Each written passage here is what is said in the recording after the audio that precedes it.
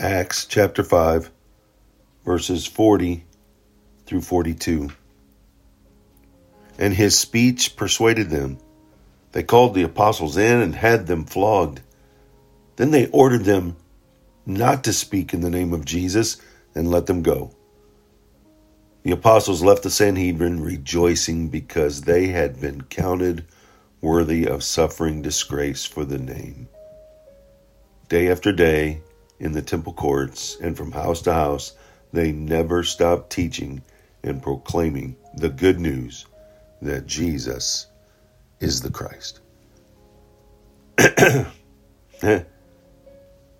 Gamaliel just had persuaded the Sanhedrin to stop from killing Paul and John and the apostles for teaching about Jesus, warning them that, and giving some history of others that they had killed their leaders, and their leaders after death, the disciples or their followers dispersed, but not Peter and John and the rest of the apostles. They were preaching. So they didn't kill them. They just came in and told them that they, after flogging them, after whipping them, and told them to not preach anymore. Peter and John were repeatedly told not to preach, but they continued in spite of the threats. We too should live as Christ has asked us, by sharing our faith, no matter what the cost. We've not been beaten or thrown into jail for what we believe, but we may get ridiculed or ostracized or even slandered. Ask yourself, to what extent will you go? Are you willing to suffer for the sake of sharing the gospel, the good news of Jesus Christ?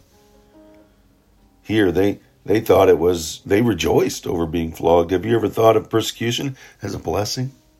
As something worth rejoicing about? This suffering, this beating that Peter and John suffered was the first time any of the apostles had been physically abused for their faith.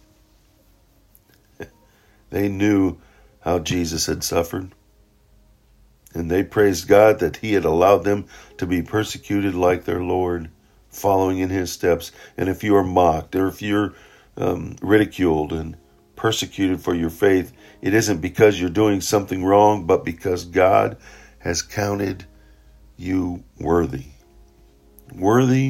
of suffering the disgrace of his name.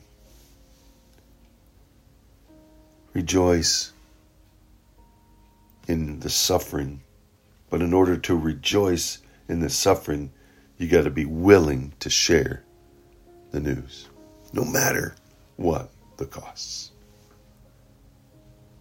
Go out, make it a wonderful, God-filled, sharing day of loving Jesus right where people are, and loving Jesus so that others can see you loving Jesus.